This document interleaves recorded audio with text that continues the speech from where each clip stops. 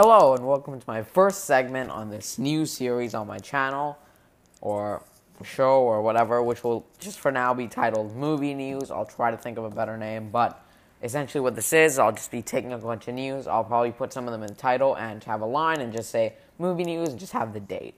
This is the 19th of February, and there have been a couple big things that have come out. I will be talking about two things today, being No Time to Die, the new No Time to Die song by Billie Eilish, and the Batsuit reveal from last Friday. With that said, I'm going to get right into it right now.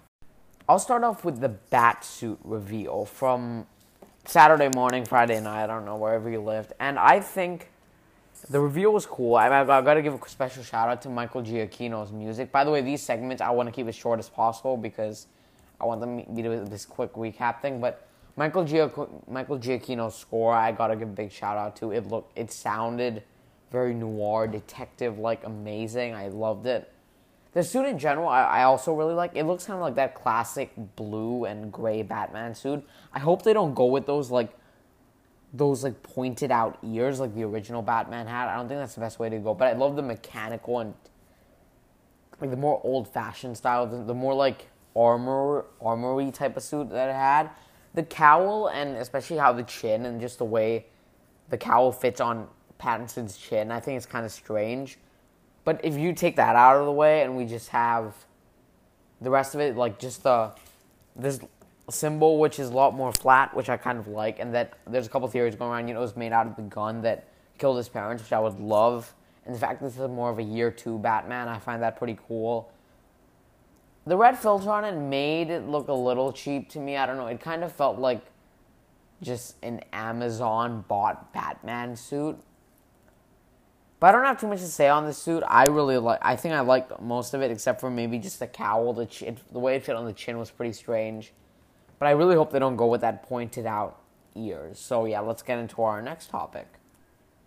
Of course, last Friday, Thursday night, wherever you lived, Billie Eilish and the James Bond crew released the official song titled No Time to Die, which will play in the opening credits of the next James Bond movie, No Time to Die. I've seen this song, for me, has been really divisive. I've seen a lot of people loving it. I've seen a lot of people just saying, this song doesn't make me want to be Bond. It feels a little too somber, and I love the song. It's amazing. I've listened to it multiple times. I feel it represents what they're going with in this film very well.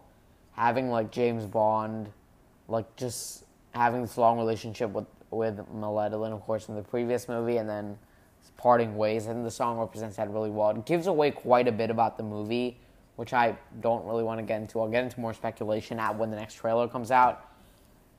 But I love that we got little hints of Hans Zimmer's score in there, like, da-da-da-da. We got a little bit of that towards the start of the song. But I just really like the lyrics. I thought that they're some of the best we've ever seen. One of the best Bond songs ever.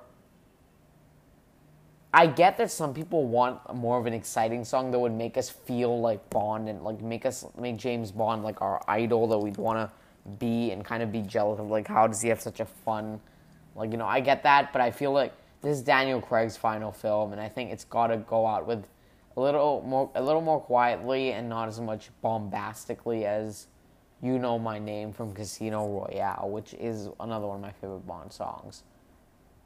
So yeah, that pretty much wraps up our news episode for today. I'll try to have one every week. I'm not going to set a day because just no. But yeah, next week look forward to my Quantum of Solace review leading up to No Time to Die. By the time it's next week, it'll be 6 weeks away. I'm very excited to watch that movie.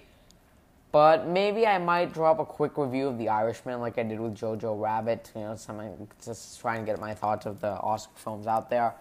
I don't know how quick my review can be because it's a 3.5 hour movie, but I'm going to try to skim it down as much as possible because the movie's been out for a while, but I'm sure some people are going to want to hear my thoughts.